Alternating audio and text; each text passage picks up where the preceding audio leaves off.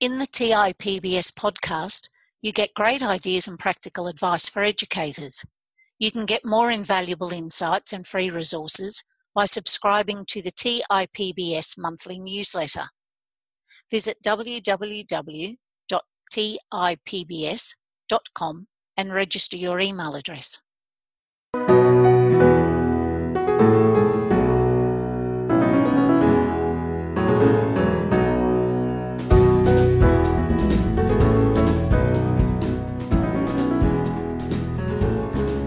Hello and welcome to the TIPBS podcast. I'm your host, Dr. Kay Eyre. In this episode, we interview Tom Brunzell. Tom began his career in education as a Teach for America member in the Bronx area of New York City. Tom co-founded KIPP, Infinity Charter School, as Dean of Students and Literacy Teacher. He worked with students and their families, supervised teachers through classroom observation and curriculum feedback. Additionally, he was team leader in the University of Pennsylvania to develop character education and the character report card with Dr. Martin Seligman and Dr. Angela Duckworth. He now serves as Senior Advisor Teaching and Learning for Berry Street Childhood Institute in Victoria, Australia. Tom and his team at Berry Street have just launched the Berry Street Model of Education, a trauma-informed approach to education. Tom, welcome to the podcast. Hi, Kay. Thanks for having me today. It's wonderful to have you. I was wondering, could you start by talking to us about your background and how you became interested in the educational needs of children and young people with trauma? Sure. Thank you very much. So I started as a teacher in the Bronx, as you said, as part of a TFA core member program. And initially I taught upper primary in the middle years. And in the Bronx, and those of your students will know if they know New York, my school was a couple blocks away from Yankee Stadium, so right there in the heart of the Bronx. And although my colleagues and I up there were very well-meaning, and I think we had quite shared values around the value of public education and all of the things that we were trying to do, we did not yet understand about how to integrate resilience and a strengths-based approach to whole school design at that point, because the research wasn't there. So we did our best. And the way I like telling my story is without having enough of my own personal strategies as a teacher to increase the learning of my students in both well-being and academics, I sort of lost myself a little bit, and I became a very angry teacher because I was mirroring, now I understand, I was mirroring the anger of the students and the frustration and all of the systemic influences that were making learning so difficult for them. So fast forward, I became a leader in that school, and then I was asked to co-found the KIPP Infinity Charter School at 133rd and Broadway. And it was there, over a decade ago, that we started to becoming very interested in how to integrate the best of what we now understand to be well-being research into a whole school approach. Thus, I had the great fortune, the right place, the right time to work with Martin Seligman and Angela Duckworth of the University of Pennsylvania. And those two fine academics and researchers and educational research leaders really have prioritized well-being, student flourishing, grit, perseverance, and how do teachers use the best of positive psychology research in very complex classrooms. And so I have particular concerns around student behavior management, as I'm well aware of your work in trauma-informed positive behavior support. I think values-wise, our work marries up quite well. Yeah. Okay, thank you. In one of your recent academic publications, Tom, you conducted a systematic review of the research relating to how best to support children who have experienced abuse and neglect. So I was wondering if you could just talk to us briefly about your understanding of what trauma-informed practice means for teachers. Absolutely. Thank you. So it's a nice lead-in to continue the story of how I became an Australian. So Berry Street, Victoria. So Berry Street is Victoria's largest child and family welfare organization. Primarily, we are a major subcontractor of the Department of Health and Human Services here in Victoria. So our business is looking at childhood vulnerability and specifically out-of-home care. So that would be foster care, residential care, clinical and psych support services, and family violence, as well as a range of education services. And we do run a small independent school here in Victoria, in Ballarat, in Morwell, Noble Park, and Shepparton, for secondary school students who have been excluded from education. So we very much are working with what we know to be the most vulnerable students here in Victoria. And vulnerability and trauma's effect on childhood or early childhood certainly go hand in hand when we're looking at why some of our students struggle. So I'd like to say, if New York City represented the strengths-based, well-being informed part of my work, then coming to Victoria begins to form the second half of this coin, the post-traumatic growth part of my work and the trauma-informed part of my work. And what Berry Street was trying to do was understand how to integrate what we now understand to be the science of well-being into trauma-informed practice. So two things happened at once. One, we started to pilot interventions in our own school, and then I became a PhD student at the University of Melbourne with Professor Lee Waters and Associate Professor Helen Stokes, who are very much part of the architects of what we do. And there, under the wise supervision of those two folks, you can imagine what happens to a PhDer when they say, okay, you're interested in trauma-informed practice, and you need to look at every single trauma-informed practice model in the world and publish something that shows both the umbrella themes and what educators can learn from a wide systematic review, and then understand what we can contribute to this field.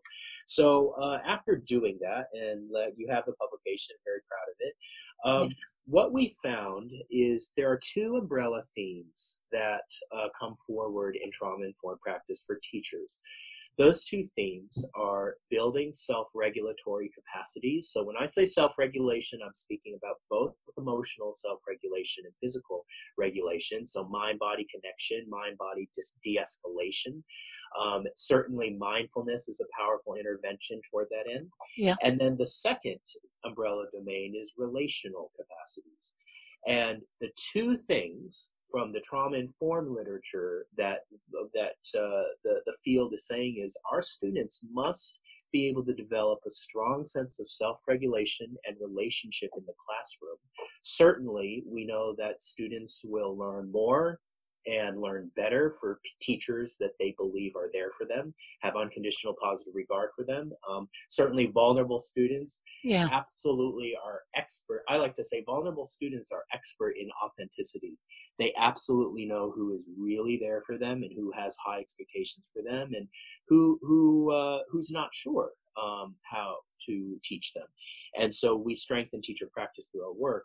But I'd also like to link those two domains of self-regulation and relationship to a couple of other fields, which is what our work does. Mm-hmm. So certainly when it comes to the character strengths work, and specifically the VIA character strengths work that was pioneered by Seligman and Peterson around 2004, now, due to worldwide research, we're pretty certain that there are two key character strengths that students must have that are arising out of the well-being leadership. And those two character strengths are self-regulation and what the positive psychologists will label love, and what we at Berry Street sort of connect love very quickly to your ability to attach to other people.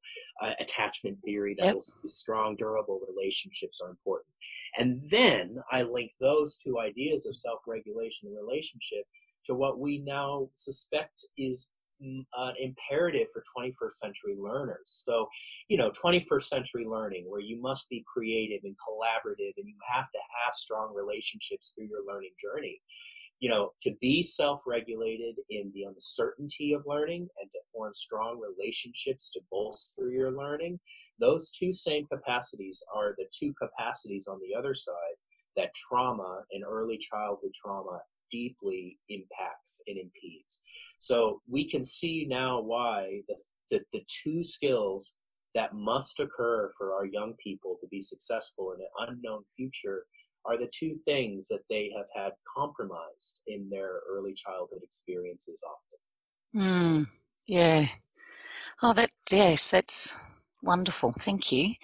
It is. I like that. I mean, I think it's fascinating and helpful that there are themes that run through the what we might call a therapeutically informed education and a well-being informed education. And I, as a teacher and a teacher leader, uh, I do like it when themes come up because teachers are very busy and they have a lot to do. So we try to unify these messages in strategy sets for them. And it gives you as a teacher something to visualize and actually hang on to, doesn't it? Rather than thinking it's all swimming around out there and I don't actually know what I can cling on to try and begin to make a difference. You've got something concrete.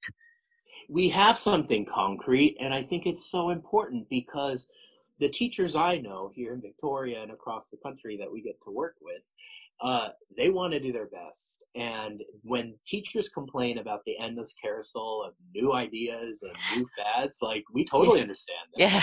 So what we're trying to do in our work is validate those of us who've been working this way for years and just need the language and the research to put on top of what we're doing to spread the good word and be able to supervise our other colleagues well. But we also want to inspire people to learn this stuff. You would not be surprised, Kay, in your own work, that often when we work closely with staffing groups, the eager front row are first year teachers who are furiously taking down notes. And I look at them and I say, is this a review for you? Have you done this in your training? And they say, no, not yet, because our training is jam packed. And I understand that too. So we have a role to play as a community service organization and as a knowledge institute. One more thing I got to sneak in there, which I think might be useful for your students and other participants here, is we see everything we do as dual process. That in fact, because of the research around mirror neurons and modeling and relational modeling and what I might call relational co-regulation, that's your ability to be regulated by another person, this is dual process, and that, yes, we want teachers to teach this stuff and these strategies well, but teachers are models of adulthood, and teachers must mirror the people that we want our students to become. I think a lot in terms of advertisement, like, is getting in, working hard and getting an education and sticking to things with perseverance. Like, is it worth it? And I think that teachers need to show students that I myself am de-escalated. I myself have resilient strategies, and we're in this together. And I'm constantly working on myself as a path of self-development. And I'm also working hard for you as a teacher. And like I said, our vulnerable students, all of our students, but certainly teenagers, they know who's there for them. And so we give a personal charge through our work that a lot of people find quite energizing. Yes, yeah. Tom, the Berry Street education model incorporates the principles of positive psychology. I just wondered if you could explain for those listening who might not be familiar with positive psychology, what positive psychology is and how it's important when working with traumatized students. Oh, I love this question. I write a lot about this question. This is my research now, so thank you for the opportunity. Oh, you're welcome. I love this question because positive psychology I would like to say the field is really reaching maybe a second or third stage of maturity, where the early theorizing around over a decade ago now, in the year 2000, is reaching a quite robust maturity. And I love science because science does that. Science is trying to pull things apart and put them back together based on praxis and innovation in the field. So here we are. Positive psychology, I would like to say, is the empirical study of well-being. That before the year 2000, when you looked at how do people flourish and use their strengths and their growth mindset and their emotional intelligence, often the people studied in those studies were people who had mental health mental health struggle. And Right. so the border, no, that's not a bizarre word, borderline. The line that's set down in the year 2000 is to say, you know what, we can really learn a lot by studying people who are well and want to flourish. So suddenly that study of what helps well-being, human beings, become more of who they want to be, that becomes the science of positive psychology in a nutshell. Now, positive education is the integration of the best of what we know around interventions for well-being and applying that to the school. So I do want to put a caveat out there, and this is my own caveat, is it makes me a little nervous when people say, oh, positive psychology, we're doing that, or we've done that. And I hope you can understand through my brief explanation that it worries me when I hear that, because it makes it sound like the school is going to do it this year and then move on or change something. And that it has a beginning and an end. That's right. A definitive beginning and an end. That's right. When I'd rather describe positive psychology as a project, as a research project that goes on, and we are continually pushing it forward. So what a school's responsibility is to be a smart consumer. And what I mean by that is when a school wants to integrate something into their whole school approach or teaching practice, we want school leaders to look at the evidence, to think about their own context, to be very careful about, are we just lifting something right out of a psych lab into the classroom? And are we thinking about all the differentiated student needs and all the complex unmet needs of the students? And that's where Berry Street has a role to play.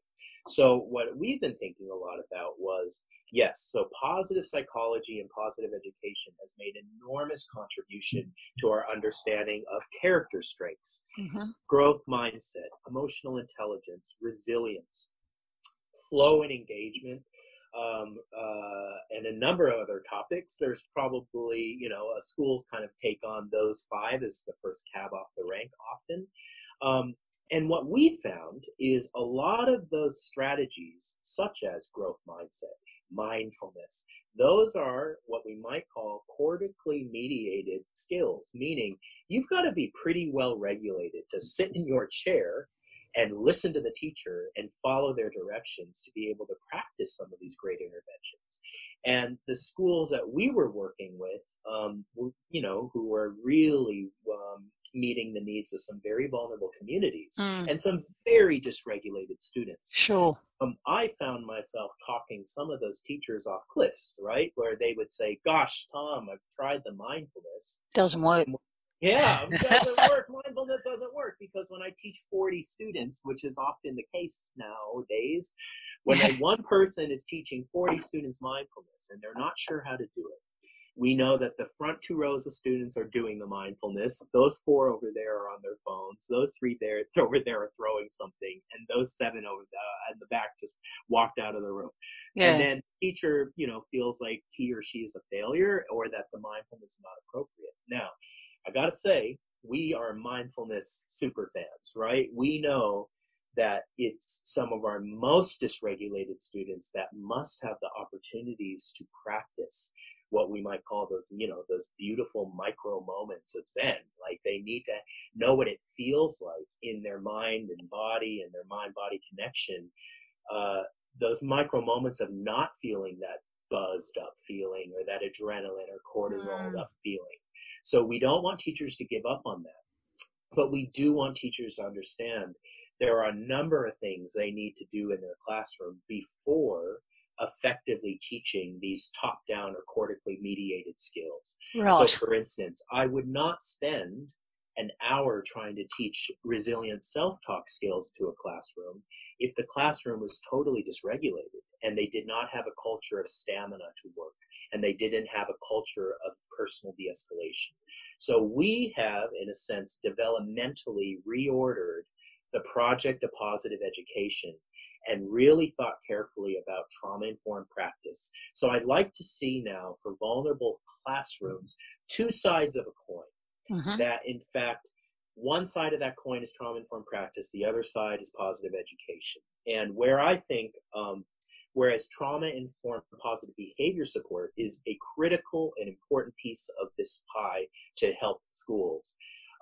What I find, and please correct me, is Yeah, that no, go ahead. Yep. the early focus for a classroom or a teacher with TI-PBS is really looking at the specific needs of a student and creating very clear positive behavior support plans. Yes. And when does the student, instead of looking at a deficit view of the student, the question really is, when is the student succeeding? Yes. What are they doing when they are in their strong cortical mediated state and are ready to go? Well, we have taken that as our foundation and thought, we still need to answer a question, which is, what can one teacher do with 30 or 40 students at a time? Yes.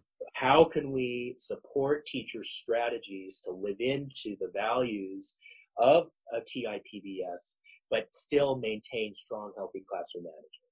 So here's our developmental approach. It's taken me a while to get there. No, it's great. Yeah. Okay, all right. So we have designed our work into 5 key domains, and you will now feel the research base coming through these 5 domains. So this is the Berry Street education model.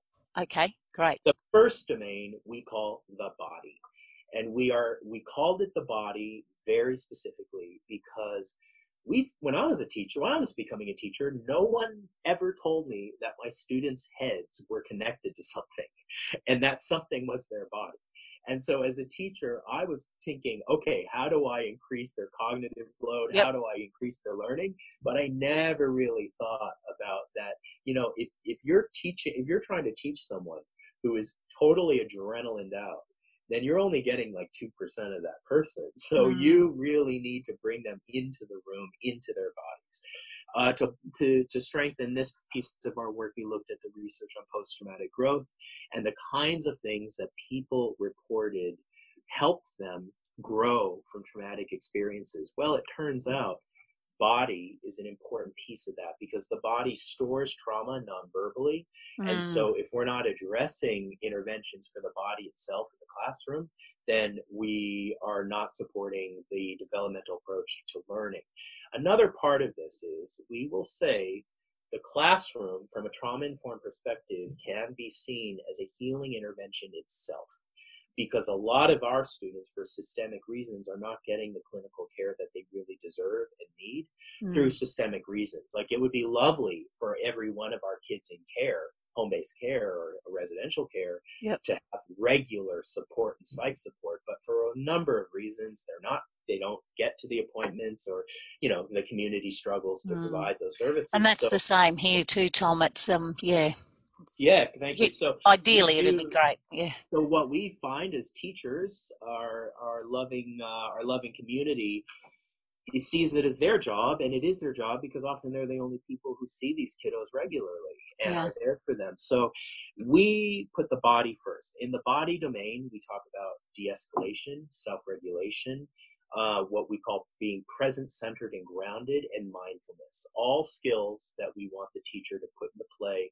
to bring the body into a unified state so that they can take on the next bit of strategies to build their learning.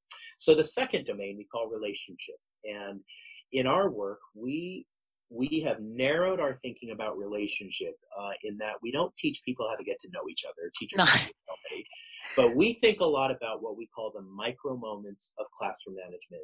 That, my secondary teacher friends will say, Tom, I've got 180 students, and I do not have an hour to walk all of them around the oval. And we say, yep, totally. You don't need an hour because you don't have that hour anyway, but you do have micro moments with each one of them. And from the positive psychology research on building positive emotions and positive interaction that occur between you and me, we can capitalize on those moments, and we do that through classroom management. So it's all about, how do you non-verbally attach to a student and co-regulate them? How do you not argue with students? How do you show them that you're empowered and will listen to them, but also that you will not be pushed over? Because our students who have been trauma affected for quite their whole life, some of them, they've learned that when I don't get my own way, I just scream a lot louder. And when I don't get my own way, I can stage a very scary baby attack in the classroom, Yes. and I can start weaving people around me in a hypervigilant, in a chaotic way, and I own the chaos. And Yep. so we want teachers to understand that thing that that kid's doing, that's actually a strength. Because, well, some people will call that manipulation. We call that survival. So that Yeah. kid is doing that thing, not just in your classroom, but he's doing it all over the place in his life. But it's in your safe classroom that he feels like he can push the gas pedal and try the boundary. So Yeah. we want teachers to hold safe, clear, rhythmic boundaries, but at the same time build a relationship. So that's what we call it, relationship. The three other domains that follow on start echoing in a developmental order positive education. So the next domain we call stamina, and that's helping our students build the stamina for independent and group learning. So that is where we've put our skills and strategies around resilience, emotional Okay. Yep. intelligence, growth mindset, and then finally character strengths. And our character domain really answers this need that we found that certainly when we asked our young people who had been excluded from education, what are your strengths? Well, we often receive the heartbreaking answer, well, I don't have any. I mean, Yeah. my school, I don't know. I don't know. I No. don't do Yeah. well. I'm dumb, and I've never been told that I have any strengths, so I don't have any. And so we realize that we know we've been successful at the end of our time with a student if we can ask them that question, what are your strengths? And the correct answer for us is when a young person says, oh, I got strengths. I skateboard a lot with friends. And because of skateboarding, I've been able to develop social intelligence, gratitude, resilience, and perseverance. And those are the strengths that I want to bring to my next stage of education or my work placement or whatever it is. So we're constantly thinking of ways and strategies to connect what the research is telling us around a strengths-based way of working with the kids' reality. I mean, clearly our students need to feel that we're speaking in a way that relates to them. And so the job of the teacher is to constantly make those connections. Oh, thank you for that. Tom, what do you think about the role, and I know it's an integral part of the system, but of the disciplinary actions and disciplinary action that we have in schools, like suspensions, and their impact on these traumatised students and how they think and feel about education? Well, you're giving me very big questions today. I like that. I'll tell you this. That one question is a keynote of mine. I love talking about this because in New York, I was for a long time. I was the dean of students. So often I would say I was the loving bad cop of the school. Oh, yes. Trying to body block all of the drama from the principal.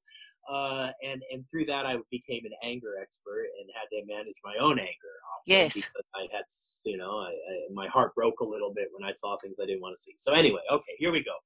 Your question is a very complex thing. What I'm not going to say is a simple answer because it's not simple. No. And I don't want any school leader or educator to think that it is. I would rather position a couple of things for your students here. Sure. We often talk about a balance between restorative practice and fair consequences or fair processes. And we find that some schools have tipped the balance. And so we get worried if a school has tipped so far toward restorative practices that there aren't enough fair consequences in a school, because we know that our students, our Berry Street kiddos, they get really good at the restorative practice conversation. Yes. Choices and feelings, and they go, yeah, I totally understand the impact of my behavior on that person. And then teachers say, but we've had 15 restorative conversations by week 4, and so that's not really working. Yep. And we also understand if you have been off task for 40 minutes in the classroom, that means you have not done your work, you have bothered other people, like you're not getting your work done, and then you're not learning, and that gives you that I am dumb feeling, and it's actually making it worse. So we help schools re-engineer the mechanisms for both that important restorative conversation, but also what we know around trauma's impact on learning is that when you have experienced what I might call life's darkness, Yep. you become quite expert at spotting other people's inconsistency and kicking open that wedge. And so our students are absolutely, some of them are moving through the school day looking for those teacher inconsistency and then Yes. realizing nobody's holding me accountable. So a lot of schools have a rule that say no cell phones, no mobile phones. But you know that in a secondary school, 7 different teachers are going to have 7 different expectations around that. And Yes. the first teacher is going to say, you know the rule, please put the phone away. The second teacher is going to overdo it and grab the phone, creating a drama. The third teacher is going to ignore it. The fourth teacher is also going to ignore it. And then the fifth teacher of the day says, can you please put your phone away? And that's when the student has a total explosion. And we don't blame the student at that point because the teachers have been totally inconsistent with the expectations. I'd love to share this with your viewers, and if they're taking notes, please write this down. Yep. The most dysregulated students are crying out for the most predictability. And in fact, in our work, we love saying this phrase. I want to make bumper stickers that say unpredictability equals risk. So, you know, when a group of teachers is inconsistent with these expectations, that's unpredictable. That feels actually, at first it feels like a party for the students. They like that because they're like, oh, you know, you can get away with this stuff. And in this class, you don't have to do any of your work because the teacher's not even checking it. Then they go into a next class with that poor teacher is trying to hold expectations. It's not fair to her or him either. So we do think a lot about how do we have the healthy expectation to restore what's happened in the relational breakdown between teacher-student or teacher-teacher, or student-student, but also how do we help schools support the finishing of work, the expectations of when you break a rule, we need to support you. Now, what are we saying? We are not talking about exclusion. And I do know in a perfect world, we would never have a student be sitting alone, but we would have the personnel to be sitting side by side, co-regulating, supporting the student and saying, you're not being punished right now. We absolutely are going to do everything we have to do to get you to finish your work and also practice a few strategies. So tomorrow you're not going to be sitting here again. So I guess my complex answer to a complex question is I am looking at taking old structures and making them therapeutically informed, well-being informed, so we can do what we need to do with the kiddo, but also help them meet their own needs. So in our work, we talk a lot about meeting your own needs is the job of the school. And if we can do that well, then our students can meet their own needs in healthy ways once they leave us. Right. Wow, thank you. I think we have just one more question. So, Tom, what do you see being the major barriers to schools and teachers adopting trauma-informed approaches? Oh, I like your questions today. I'll tell you. There are a lot of concerns, but I am going to take it straight to our experience. So I'm going to say it's the quality of leadership. Right. And there are 2 things that I'm looking for in schools. And certainly we're Berry Street, so we help vulnerable communities. So we certainly don't say no to a community because these things are not in play. No. But to your school leaders or people studying to be school leaders, let me tell you, everybody wants to know, okay, so we've done the training, we've learned from you guys, we've done the reading, how do we sustain and embed this work? Yes, yep. That's the question, right? That's what you're asking. Yep. I would like to say, number 1, we are looking for a culture of classroom feedback and observation. Now, this is something that is I would say, an effort that all of us are trying to increase. And I like telling principals there's no substitute for leadership and peer leaders and teaching peers to see each other teach. Because if you are in isolation, then you don't get the feedback. You don't get the positive feedback, and you don't get the fix-it feedback you want to see. And so I think it's pretty naive of school leaders to think we're going to do the PL, we're going to cross our fingers and hope everybody just left to their own devices is doing their best. Because I know, as a person who's done this for a really long time, Yeah. I still love getting the feedback, and our team constantly is the feedback giving machine. So creating cultures of feedback is often what we help principals do when they realize that, we'll ask a confrontational question sometimes, which is, when was the last time you saw your third grade teacher teach? And Yes. often the school leader will say, gosh, I'm going to be honest with you, it was a year and a half ago. I will say that in New York, we had an intense and rigorous culture because as school leaders, we really got into our classrooms once a week. Right. And it was hard and it was intense. But because of that frequency of supportive observation, supportive feedback, I'd like to think our teachers are opening their doors saying, oh, come on, give it to me. I'm ready. So that's an important part of this. Also, I think that leadership, the second piece of this is that leadership lives the change that we want to see. That leaders are the leading learners in the room, that leaders are modeling everything that they want their teachers to do. And so, again, just like vulnerable students can smell out authenticity, I think that a school community knows when their leader is themselves the leading learner. And that's the vital behavior I think is pretty important. Mm. Well, thank you, Tom. Is there anything, else that you think that we need to know other than what I've asked and what we've discussed? It's been really, really wonderful. Is there? Oh, I appreciate that. Yeah, I'd like to, if I may, because Yes. Great. You give me such a great. No, go ahead. It's share stuff. I mean, this is part of what we do. I mean, I'd love to share that the real project of the Berry Street education model is twofold based on our values. And I hope that this is useful to people out there. And as we're always trying to collect kindred spirits that also believe in the same things we do, this is what we believe in.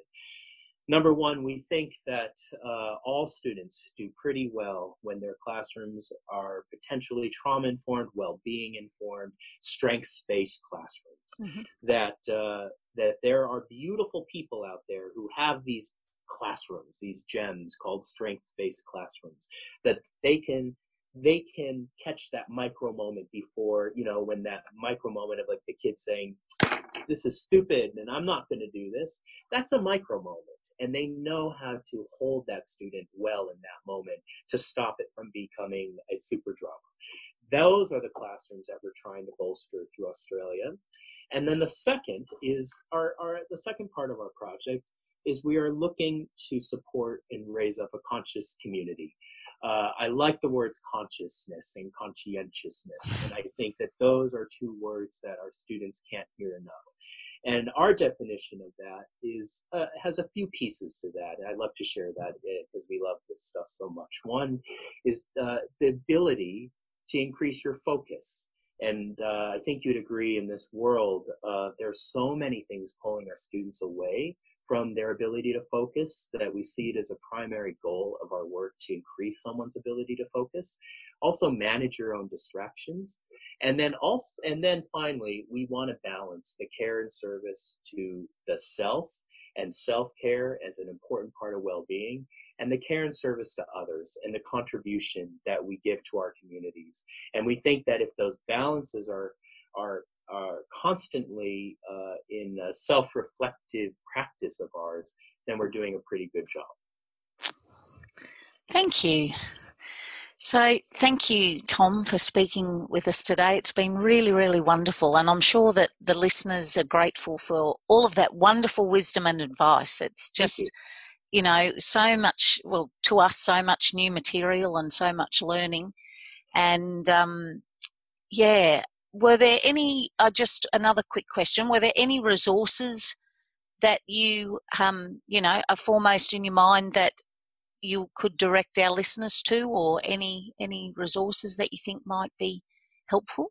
I know Sure. that's Okay. probably putting you on the spot. Oh, But no, I mean, hey, that's okay. yeah, I'll just give a simple plug for our work. So if you sure. look up Berry Street, BERRYSTREET, so berrystreet.org.au, or our direct webpage within that very big webpage is dsem.org.au, and you can find out much more, see our publications and evaluations and all our other good stuff there.